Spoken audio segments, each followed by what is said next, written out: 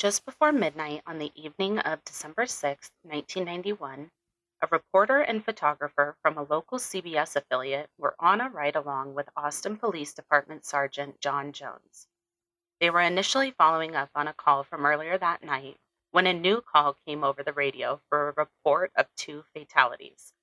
It said, quote, "Suspected arson, suspected homicide, looks like gunshot wounds," end quote.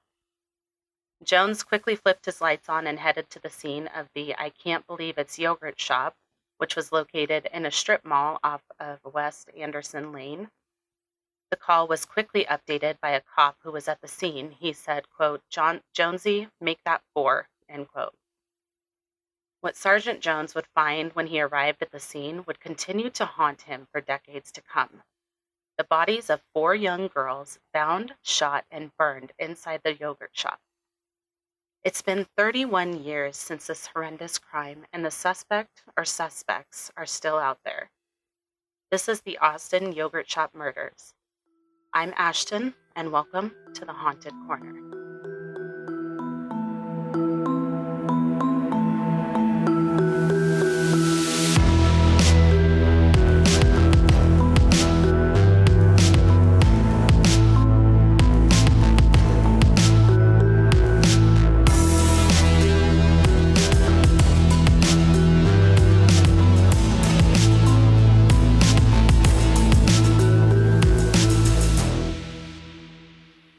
Hey everyone, welcome back to the Haunted Corner.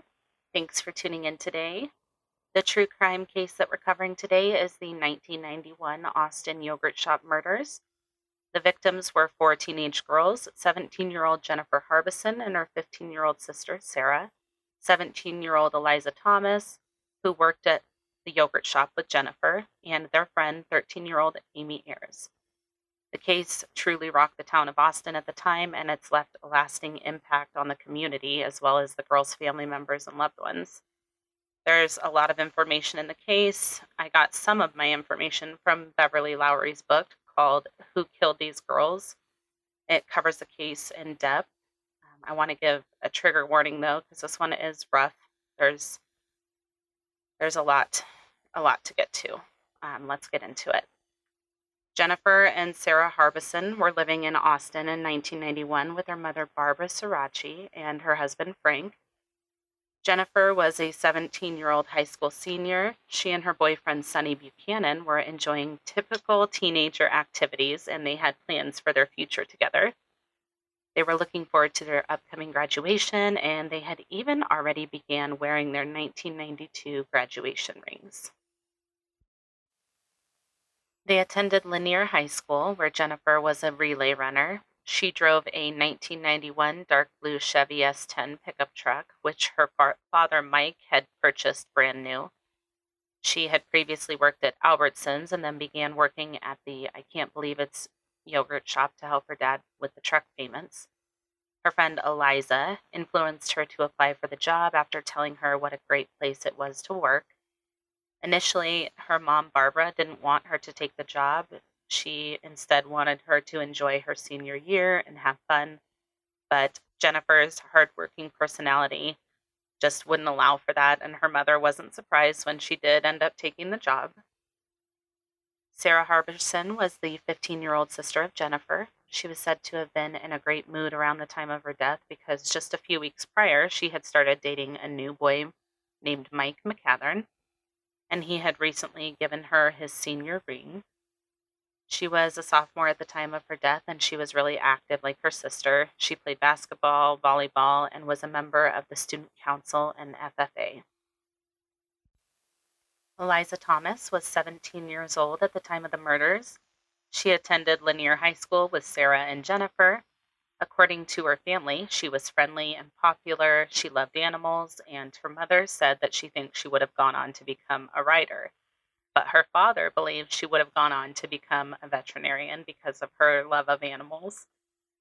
Eliza was also a member of the FFA, and she worked 2 jobs. One was escorting a 9-year-old boy to gym lessons twice a week, and the other was working at the yogurt shop for $4.35 an hour, which she had begun in January of that year. Eliza was really close with her family, especially her sister Sonora. She was also said to have been pretty mechanically inclined. She enjoyed working on her 1971 car, and she had even asked for car parts for Christmas the year prior. Amy Ayers was the youngest victim. She was the 13-year-old best friend of Sarah Harbison, and she attended Burnett Middle School. Amy liked to needlepoint and, like the others, loved animals. She especially loved horses, and it's said that she began riding horses at 3 years old. She would wear a cowboy hat to school, and she was just all cowgirl, according to her father. Friday, December 6th, 1991, was similar to any other Friday for the girls. Sarah came up with the idea to go to the North Cross Mall, as any teen would do on a Friday night. This was something I did all the time. We loved to go to the mall when we were teenagers and just walk around, pretend to buy things with the money that we did not have, that kind of thing. But Sarah didn't want to go alone to the mall, so she asked her mom if she could invite her best friend, Amy Ayers. The two didn't get to see each other very often, so this would give them a chance to reconnect, and they were planning on having a sleepover after. Sarah called to invite Amy, and her parents agreed. They had plans to go Christmas shopping that evening and trusted that Amy would be safe that night. This would be Sarah and Amy's first time going to the mall by themselves, so it was a big deal for them. Jennifer and Sarah's mother, Barbara, suggested that the girls ride with Jennifer to work, and on the way she could drop them off at the mall and then pick them up whenever they were finished. Then the younger girls could help Eliza and Jennifer close the yogurt shop at 11 p.m. before heading home. The idea was that with all three of them helping out, they would be able to finish the closing duties quickly, and so that was the plan. Eliza worked an earlier shift than Jennifer did that night, and after a quick phone call with her mom, she got ready for her shift, pulled her hair up into a scrunchie, and put on her ICBY work outfit and headed out the door. She arrived at the yogurt shop for her 7 o'clock shift, and it's possible that she was thinking about her shift from the night before. She received a prank call while she was working that was orchestrated by her ex-boyfriend, Roger Kurduka, and they were laughing at her on the phone and just being annoying, and it kind of upset her. So when she got to the yogurt shop, the girl who worked before her was finishing up her shift.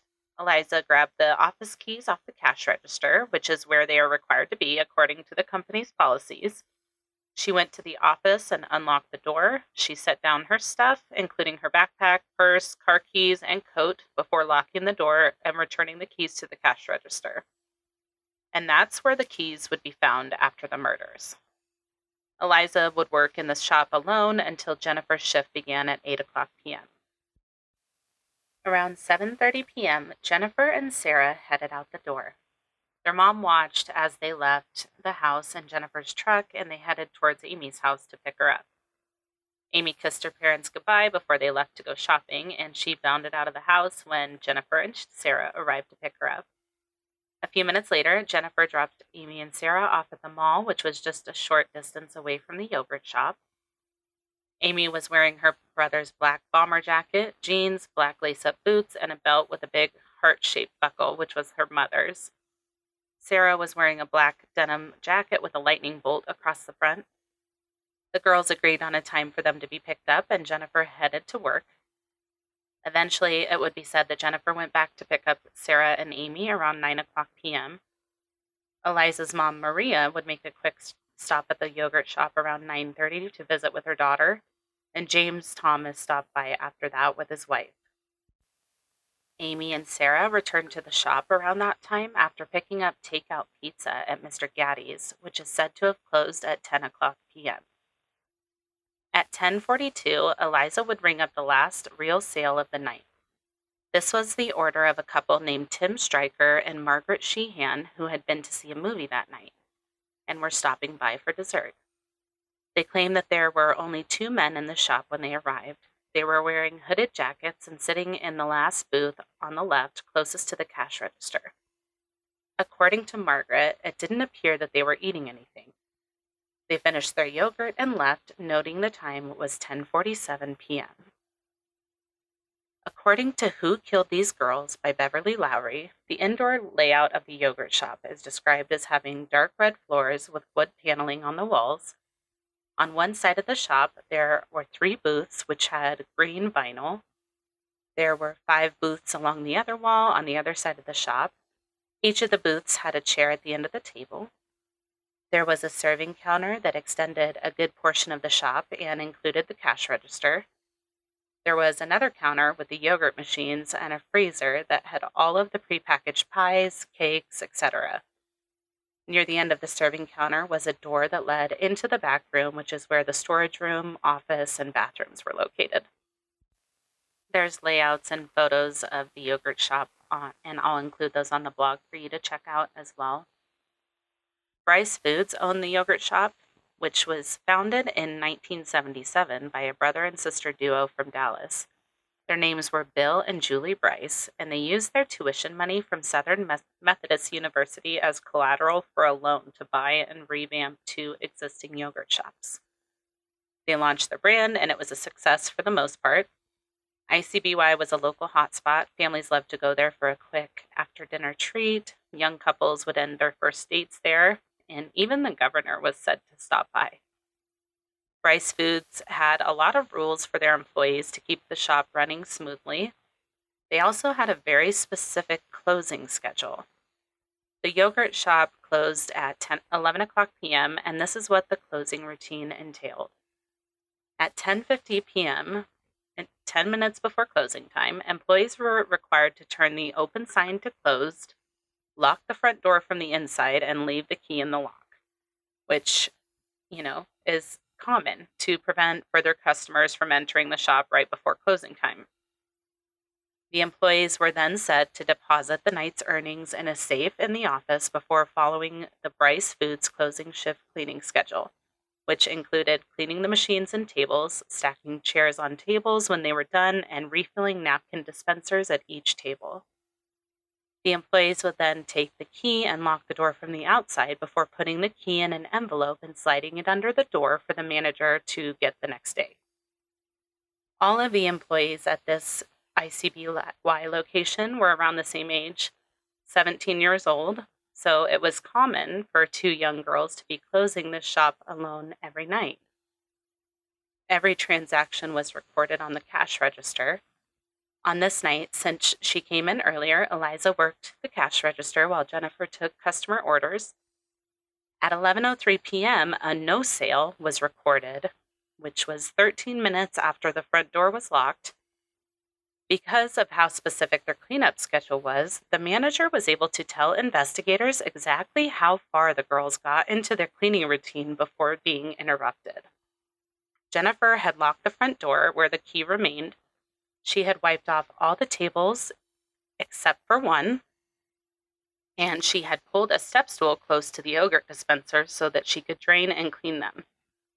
Eliza was cleaning the counter with a rag when something happened. She left the rag on the serving counter, and that's where it remained. One booth near the cash register remained uncleaned without the chairs stacked on top or the napkin dispenser refilled. The speculation around what happened at 11:03 p.m. continues to this day. Around 11:45 p.m., a rookie for the Austin Police Department named Troy Gay was on DWI patrol when he noticed smoke rising in the distance and headed towards it. He pulled into the alley behind the building and saw flames shooting out 2 steel doors. He saw a man waving him towards the building. This man was Jorge Barney. He owned the store next door to the yogurt shop called the Party House and was the first to smell the smoke that night. By the time Officer Gay pulled around the front of the building, smoke was pouring out of the roofs of adjacent businesses, and he had to call it into dispatch. The first call came in at around 11:48 p.m. Officer Gay initially gave the wrong address because he was unfamiliar with the area, but that was quickly corrected by another officer. Fire crews and emergency medical service ambulances arrived. They initially thought this would be a typical accident fire. It's really common for people in restaurants to leave a burner on or something happened with a fryer or a grill. But this was a frozen yogurt shop. This wasn't a fast food joint with grills or anything like that. Fire crews, including 2 firefighters named Renee Hector Garza and David DeVoe, tried opening the front door, but they were unable to. The key remained in the lock where it was put in the front door when the front door was locked at 10:50 p.m.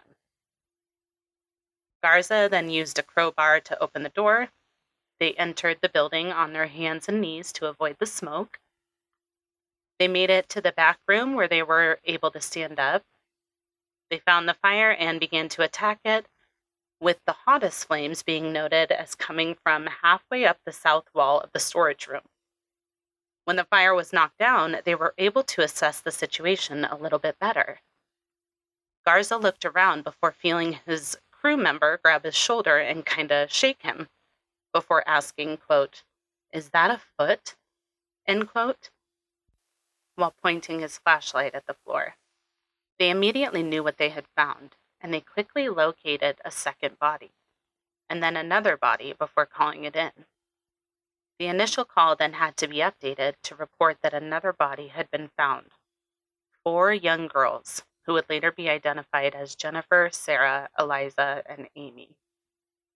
Melvin Stahl, an arson investigator for the Austin Fire Department, would conclude that the fire at the yogurt shop had been started somewhere high along the south wall of the storage area and then had spread up the wall, across the ceiling, and down the opposite wall at approximately 11:42 p.m. The bodies of Jennifer, Eliza, and Sarah were found on the floor of the storage area, covered with rubble from the fire. Eliza's body was lying on top of Sarah's body, and Jennifer's body was lying beside them. The evidence suggests that the 3 bodies had been stacked and that Jennifer's body had moved during the fire. All 3 bodies were badly burned. Sarah Harbison was found nude, gagged, and her hands were found bound behind her back with a pair of peonies. Her body was severely charred, and she was shot through the back of her head with a .22 caliber gun. Jennifer was found with her hands behind her back, but they weren't bound at the time her body was found. She had also been shot in the back of her head with a .22 caliber gun. Eliza was found also nude and gagged. Her hands were bound behind her back with a brassiere. She had also been shot in the back of her head with a .22 caliber gun. Amy Ayer's body was found on the floor of the preparation area, a little bit away from the other girls. She had a ligature around her neck, and it was determined at autopsy that she had been strangled, but that was not what killed her. She was nude, and her body was not as significantly burned as the others. The drawer for the cash register was found near her body with coins scattered around, and it would later be said that there was $540 missing from the cash drawer. Amy had 2 gunshot wounds, one to the top left side of her head and the other behind her left ear. The first was caused by a .22 caliber bullet, but did not penetrate the skull. The medical examiner testified that this shot was not fatal. The second fatal gunshot wound was caused by a .380 caliber bullet that passed through her brain and exited through her right cheek. She also had bruises on her lower lip as well as under her chin. There was evidence that she had been raped. Her cause of death was listed as, quote, "a result of gunshot wounds of the head and asphyxia due to ligature strangulation," end quote. Fingerprints were taken and her nails were clipped at the time of autopsy in order to hopefully gather evidence of the attacker or attackers. The time of death could not be determined during the autopsy. 4 .22 caliber bullets were recovered from the bodies during the autopsies. Due to the condition of the bullets, it was not possible to determine if all 4 had been fired from the same weapon. A .380 caliber bullet and a .380 caliber shell casing were recovered from the scene of the murders, but the murder weapons were never found. Because of the condition of the crime scene, the fire, the water from the fire hoses, it created a very difficult environment for investigators to gather evidence in. When John Jones arrived at the scene and took it all in, he knew immediately that he was going to need outside assistance with the case. So he called in the Bureau of Alcohol, Tobacco, and Firearms, the FBI, and the Texas Department of Public Safety to help. The investigation was brutal. The family were notified about 4 hours after the murder, and I just can't imagine receiving that news. It's just horrifying. The medical examiner arrived at the scene, and a decision was made to process the bodies at the scene. The positions of the bodies were noted, and it was also discovered that the back door was unlocked and propped open. Things were not as preserved as maybe they should have been. Of course, it's really hard with the condition of the crime scene, but there were things that were not well documented or investigated. There were even some items from the crime scene that were lost, including some of the melted shelves from the storage room, a ladder, a mop, and a mop bucket, all of which were moved to the alley and eventually disappeared. The bodies were accompanied by detectives during autopsy.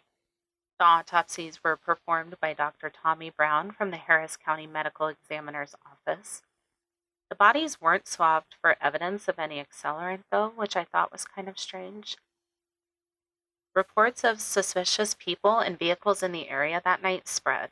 People were calling in tips left and right. There was a report from a couple who say they saw a suspicious van in the area, and this was corroborated by another man who claimed the van was white. A woman claimed that on the night of the murder, she saw several strange people outside of the shop between 6 and 8 p.m. Strange looking people, I should say, which is like, who's strange looking, honestly. Another woman described an encounter with a man in the shop one afternoon that left her shaken. She said that just 4 days before the murder, she noticed the man in the shop. He wasn't in line to order. He was standing near the freezer, but wasn't looking inside it like he was trying to pick a pie or a cake or something like that. According to the witness, he was staring at the back of the shop and the back door. She said that he seemed skittish and eventually ordered, but it still was strange enough to have her mark it in her head as something that was weird. A customer noticed around 10:30 that there was a man sitting in an older white vehicle outside of the shop that night, and when she returned, he was gone. A woman walking past the strip mall between 11:05 and 11:10 noticed that the yogurt shop lights were still on, which she thought was unusual. Several months later, the former manager of the yogurt shop, Reese Price, would describe how she and Jennifer had received harassing phone calls at home and at work in the months prior to the murder. She also said that someone had broken into her apartment and hadn't taken anything, but they had arranged her underwear in a pile on her bed with a kitchen knife on top. There was also apparently a crawl space above the ceiling that connected the shops to each other in the strip mall. Reese said that she and the other girls would hear noises up there, and one time they found that a ceiling tile had been moved in the men's restroom, and there was a shoe print on the toilet seat. The other shops in the strip mall closed before the yogurt shop, leaving the parking lot pretty empty in the later evening. On the night of December 6th, a local regular to the shop named Lucella Jones arrived at the shop to pick up a treat for her husband, who had just had dental surgery and could only eat soft food. As she arrived around 8:15 to 8:30, she noticed that there were only 2 other vehicles in the parking lot, which would later be identified as Jennifer and Eliza's cars. As Lucella entered the yogurt shop, she was surprised to see that there were only 2 customers in the shop at the time. What appeared to be 2 teenagers at the table closest to the door. They were leaning in, talking, and focusing on a bag in front of them. Something about them made her really uncomfortable. She would testify later that the boys appeared to be between 14 and 17 years old, hippie-looking, and possibly Hispanic. One of the boys reached into the bag, and she claims that she could hear something clinging around inside, and she thought that it could possibly be coins or keys or maybe marbles, but she couldn't say. She couldn't really identify why they made her uncomfortable, but it was enough for her to make a note of that in her mind. Between 9:30 and 10 o'clock that night, it's said that a man named Daryl Croft entered the shop to pick up dessert for himself and his two female companions who had just eaten dinner together that night. Croft was a security guard and always supervised his surroundings. He paid attention to the people around him, so when he entered the yogurt shop that he frequented and noticed a fidgety young man in a green military-style jacket, his senses were heightened, and he claims that he felt like something was off immediately. The young man asked Croft about his car and if he was a police officer or security. He told him he owned a security company, and he then noticed the young man was indecisive and wasn't making a yogurt selection when he was asked. Instead, he asked for a Sprite. They only had 7-Up, which he accepted before asking to use the bathroom, to which Eliza told him he could. When Croft realized where the young man went, he was immediately uncomfortable, and he tried stalling to see if the guy would come back, because he had gone through the door to the back of the yogurt shop. So he was waiting for him to see if he would come back, but his yogurt was ready, and he left the shop. The next day, though, when he read about the murders, he went straight to the police to tell them what he saw, and he filled out an incident report. He eventually went under hypnosis to try to gather more specific details from his memory of the night, but nothing came of it. Eliza's parents, who were both there around that time, did not remember seeing a man in a green jacket, at least at that time. Eventually, Maria, who was Eliza's mother, would go on to claim that she did remember seeing a young man in a green jacket at the shop that night. Her father did remember seeing two girls sitting at a table eating pizza, but he didn't know Amy or Sarah, so he didn't realize that that was who it was at the time. The investigators had an uphill battle ahead. They looked at and interviewed many people. They had over 300 suspects within a short amount of time. There were over 50 false confessions in the case, and 6 of them were written confessions. Early on, Sergeant John Jones created a list of 13 pieces of evidence to be held back from public notice. That included how and where the fire started, the key that was in the front door, how much money had been taken, how the girls' bodies were arranged, what was used to bind the girls, that the office was not entered, that the office key was still under the cash register, the caliber of the weapons, that 2 pairs of the victim's underpants were missing, that Amy's leather bomber jacket was missing, and that she had a bruise under her chin from some kind of blow, that Amy was strangled and what she was strangled with, and finally, that Amy was shot with 2 different caliber guns. This list would eventually have to be altered several times, but it was hoped that this information would lead to the suspect or suspects who committed the murder. Jones issued a press conference confirming that 4 girls had been found in an area near the back door of the yogurt shop. The CEO of Bryce Foods announced that they were offering a $25,000 reward for evidence leading to a conviction in the case. Billboards were set up showing the girls' pictures and details of the reward being offered. Word had spread, and the community was on high alert. One of the first persons of interest in the case was a teenager named Maurice Pierce. He was arrested 8 days after the murder, carrying a .22 caliber gun at the mall. It's said that another boy noticed him walking around the mall with one of his friends named Forrest Wellborn, and he had seen the gun and reported it to a security officer named Malcolm Wilson, who then took possession of the gun and escorted the boys to the security office. Maurice was charged with unlawful possession of a firearm, and they were transferred to a juvenile facility. Maurice was interviewed, and it was during that interview that he implicated 3 other men in the murders of the girls at the yogurt shop. He implicated Forrest Welborn, Michael Scott, and Robert Springsteen. Pierce would go on to sign a statement saying that it was likely Forrest who used the .22 caliber gun to kill the girls in the yogurt shop. He was eventually wired up and sent to speak with Forrest Welborn to hopefully get some information. And when he did go to speak with him, it was clear that Forrest didn't have any information to give him. Pierce tried to get Forrest to provide some kind of confession by mentioning how the night of the murder, he wanted to use a gun that he had killed the girls. And Forrest responded back saying he was joking and he had never killed anybody. And that made Pierce really frustrated, and it was pretty evident that he didn't know anything about what Pierce was saying. Forrest Welborn, Michael Scott, and Robert Springsteen were all interviewed, but there was nothing to connect them to the crime. So they kept looking for suspects.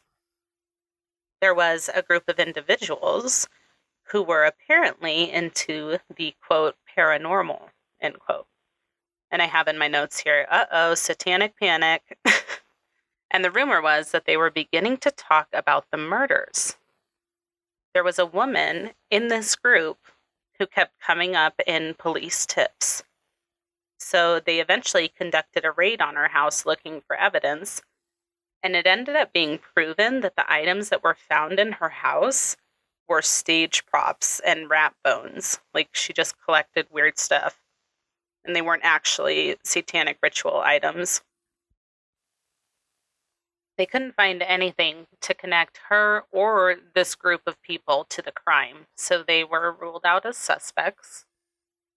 According to a witness in an eventual sketch, there was a man who was seen sitting in a car outside of the yogurt shop that night. Apparently, the sketch was linked to a man who was arrested in connection with a kidnapping and assault case, as well as an accomplice that he had. The 2 were arrested in Mexico, and John Jones's team went to interview them. They ultimately confessed to the murders to Mexican authorities and were going to be tried in Mexico. The confessions included details that didn't match the case, though, including the caliber of the gun that they claimed that they used. It's believed that these confessions were coerced by Mexican authorities, and it was another dead end for John Jones and his team. John Jones was eventually moved off the case in order to get a fresh set of eyes on it. The case went cold for a few years until one of the detectives was looking into prior evidence and suspects, and they noticed a few things about Maurice Pierce's prior claims. In October of 1997, Paul Johnson, the newest homicide detective on the case, set up an interview with Maurice Pierce to get a better idea of what had happened that night. The story that he had told several years earlier had changed. He said, quote, "I know I made a statement when I was arrested that said that Forrest told me other details about the murders. I don't remember any of that now. I know I was very nervous and I was trying to say things to help me get out of my police interview, and they were twisting my story up," end quote. Paul Johnson then went on to interview Forrest Welborn, who didn't remember very much of the night. He didn't even have the date right, but acknowledged that he was probably at the mall that night because he was there often with Maurice.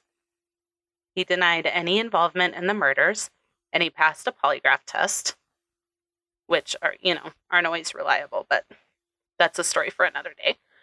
Johnson also called to speak with Robert Springsteen and Michael Scott, but they didn't have any new information for him. In early 1998, he would call the men again, and later that year, Johnson sent Pierce's .22 caliber gun to ballistics for testing. And this is where it was again confirmed that the weapon did not match the weapon that was used in the murders. Paul Johnson was laser focused, though, and with the permission of the chief, he created a new task force to pursue leads in the case. He put together an entire 205-slide, 4-hour PowerPoint presentation that was aptly named, quote, "The Investigative Plan to Pursue Maurice Pierce," end quote. Really, that's not really burying the lead there, Paul. But he presented this PowerPoint at the task force's first informal meeting on August 6th, 1999.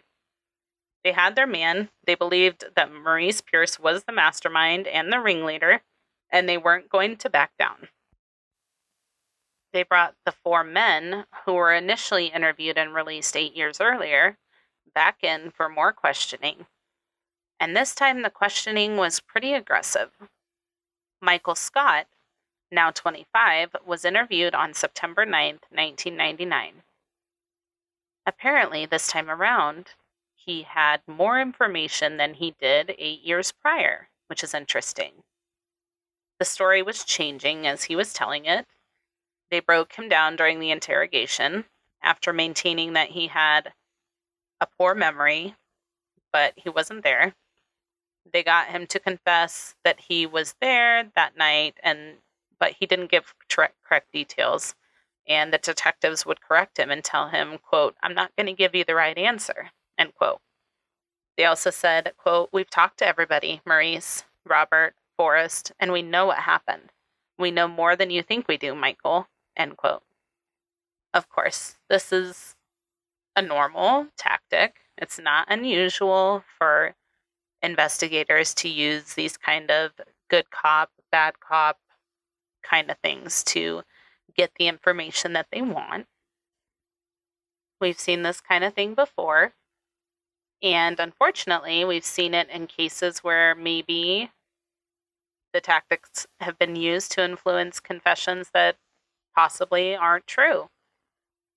So the detectives had their chairs pushed really close to him and they were in his face, going back and forth with the good cop, bad cop thing until he eventually told a story. He said, quote, "I think I've dug myself a hole and I don't know how to get out," end quote. He told the detectives that they were hanging out at the North Cross Mall that night, and Maurice came up with an idea to get some money. He said that it was Maurice's idea to rob the ice cream shop, the yogurt shop, and Maurice entered the shop and placed an order. Robert and Michael enter shortly after and ask to use the bathroom, which we remember is located in the back of the shop. So according to Michael, they prop the back door open at that time. After the store closes, Robert and Maurice enter through the open back door with guns. They planned on robbing the yogurt shop, and Robert told the girls to remove their clothing, and then Michael tied them up and gagged them. Maurice demanded money from the girls and then shot 2 of the girls. Robert hit one of the girls and raped her, and then Michael says he pretended to rape the 4th girl and then shoots her as well as the girl that Robert had raped. He said he then stacked the girls' bodies and, quote, "administered the accelerant," end quote, and set the bodies on fire. He claims that Forrest left the scene and that they had to go drive around and find him. They then ditched a knife along the way, and this is all according to the confession that Michael gave. And there are clips of the interrogation, which I'll post on the blog for you guys to check out as well, so you can see kind of how that went. Michael would later wonder if he should have called a lawyer. Just like, yes, you should have. Always call a lawyer. Right away. Robert Springsteen, now 24, confessed next, and he said similar things to what Michael had said in his own confession. He also said that he was berated by the police and they would not let him leave without saying what they wanted him to. They both said that Robert had raped Amy. They both said that the back door was propped open and that Forrest had remained outside.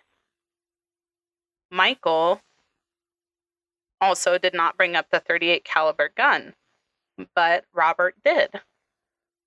There were many things that they didn't get right as well.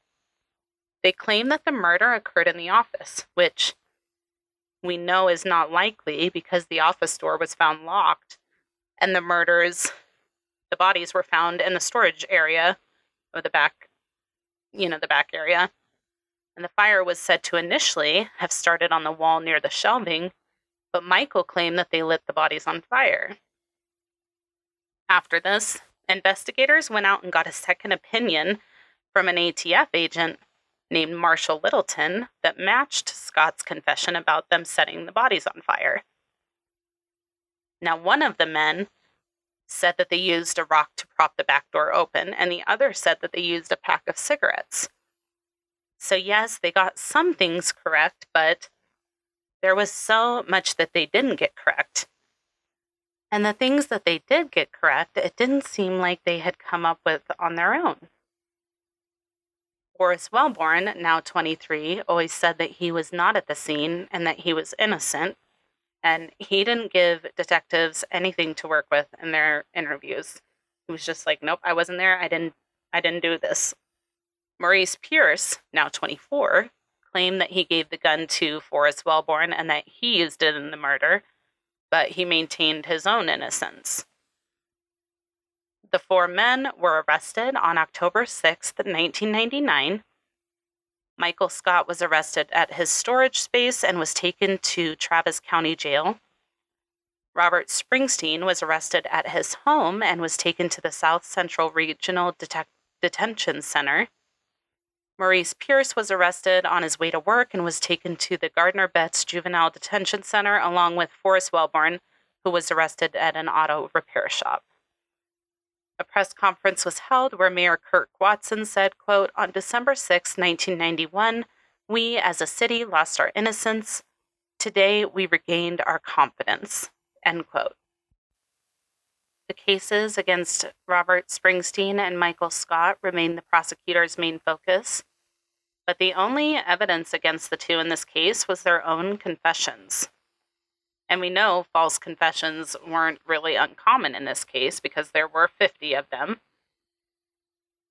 So nearly 10 years after the murder, the trials began.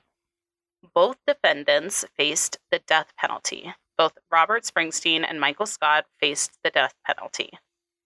The trial lasted 3 weeks, and Robert and Michael were tried separately. They weren't allowed to testify against each other, so parts of their confessions were read in the courtrooms instead. The jury deliberated for 13 hours and found Robert Springsteen guilty of capital murder and sentenced him to death. In 2002, Michael Scott was found guilty as well and was sentenced to life in prison because he was a minor at the time that the crime was committed. The charges against Forrest Wellborn and Maurice Pierce were dropped due to lack of evidence. Now, in 2006, both Robert Springsteen's and Michael Scott's convictions were overturned based on constitutional rights infringements. It was said that their Sixth Amendment right to confront accusers was violated when their confessions were used in the trial, but they weren't allowed to testify against each other. The district attorney, Rosemary Lemberg, was committed to retrying the two. They weren't released from prison. A new DNA test was performed on vaginal swabs that were taken from the victims at the time of the murder. This testing is called YSTR testing, and it was fairly new at the time of the murder, or at the time of this testing. It searches for male DNA only, and there was a partial male DNA profile that was found on one of the victims. This DNA did not match any of the original four suspects, including Robert Springsteen and Michael Scott, who were convicted of the crimes. The charges were dropped against Springsteen and Scott on June 24, 2009, and they were released from prison. However, they weren't exonerated. A few other things to note: at the time of the killings, a known serial killer named Kenneth McDuff was in the area. He abducted a woman from a car wash nearby around the time of the murder. He had a history of multiple murders involving teenagers, but he was soon ruled out and he was executed on November 17, 1998. There was another serial killer that was active at the time, and he was known as the fast food serial killer. He would rob fast food locations, destroy video footage, and execute the people inside. He killed a total of 7 people. He was in the area at the time as well, and he was from Texas, but rape wasn't really in his motive, so it didn't really fit. Another massacre that occurred at the time was known as the Las Cruces Bowling Alley Massacre. It took place in Las Cruces, New Mexico in February of 1990. In that crime, 2 armed men entered through an unlocked bowling alley door before the business was open and found the bowling alley's manager, as well as her 12-year-old daughter and her 13-year-old friend inside. The men ordered all 3 of them to lay on the floor of the manager's office while they stole approximately $5,000 from the safe. They were interrupted by the arrival of another bowling alley employee with his 2 daughters, 2 and 6 years old at the time, and the men shot all 7 victims with a .22 caliber pistol and then set the bowling alley on fire. 3 of the victims survived and identified the killers as 2 dark-complected Hispanic males who spoke fluent English. But those crimes were committed within 22 months of each other, and they're both unsolved. On December 23, 2010, an Austin police officer named Frank Wilson and his rookie partner, Bradley Smith, conducted a traffic stop on a vehicle driven by Maurice Pierce. After a brief pursuit on foot, Pierce struggled with Wilson before removing a knife from his belt and stabbing Wilson in the neck. Wilson survived his injuries and pulled out a gun and shot Pierce and killed him. On December 8, 2021, the House Judiciary Committee passed legislation from Representative Michael McCall giving the families of cold case victims the opportunity to petition the federal government to re-examine cases older than 3 years. On August 3, 2022, President Joe Biden signed the Homicide Victims' Families' Rights Act into law, which was motivated by the yogurt shop murders. The law is intended to help ensure federal law enforcement reviews sometimes really old cases, cold cases, and applies the latest technologies and investigative standards. The logistics aren't really clear in the bill. However, it does state that people can request a cold case murder be reviewed by federal agencies. And if the case qualifies, new eyes will investigate using the latest technologies to try to solve the case. So a little bit more about the victims. Eliza was very close with her sister Sonora. She claims it was really hard for the family to talk about Eliza after it happened. Sonora said that Eliza had a pig that she was going to enter in an upcoming show. And a few months after the murder, Sonora entered the pig and took 3rd place in honor of her sister Eliza. Sonora said she really struggled after the case, and she eventually became a therapist to help others with their own trauma. Her mother, Maria, passed away without finding out who really killed her daughter. Jennifer and Sarah's mother, Barbara, lost both her daughters that night. She eventually started the Jennifer and Sarah Harbison FFA Scholarship Fund in honor of them. And Amy Ayer's family also started an FFA foundation in her name. 31 years later, and the case is still unsolved. But with new DNA technologies, hopefully one day they'll be able to identify the suspect through the DNA profile that they've obtained. The green and white pinstripe shirt that John Jones was wearing that night still hangs in his closet as a reminder of the case. He told the families of the girls that the next time they see him wearing that shirt, the case will be solved. He still lives with PTSD from what he saw that night after all this time. And that is the case of the Austin yogurt shop murders. I really hope that one day this case is able to be solved for the girls and for their families. They deserve justice and to know that the person who committed this crime is paying for what they did. Thanks for tuning in today. The sources for today's episode will be listed in the show notes and also on the blog post for the episode at www.thehauntedcorner.com. Check out the other episodes of The Haunted Corner available now wherever you listen to your favorite podcasts, with new episodes dropping every Monday and Thursday. For exclusive content and access to our Patreon-only Facebook group, please join us over on Patreon.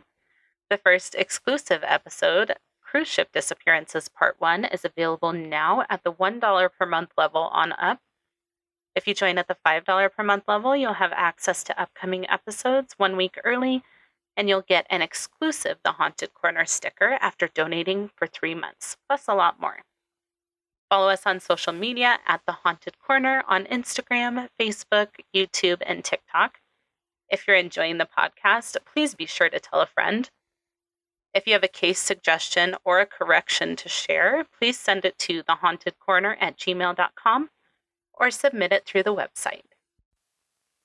Until next time, be kind and take care of yourselves, and we'll see you in the next episode. Bye.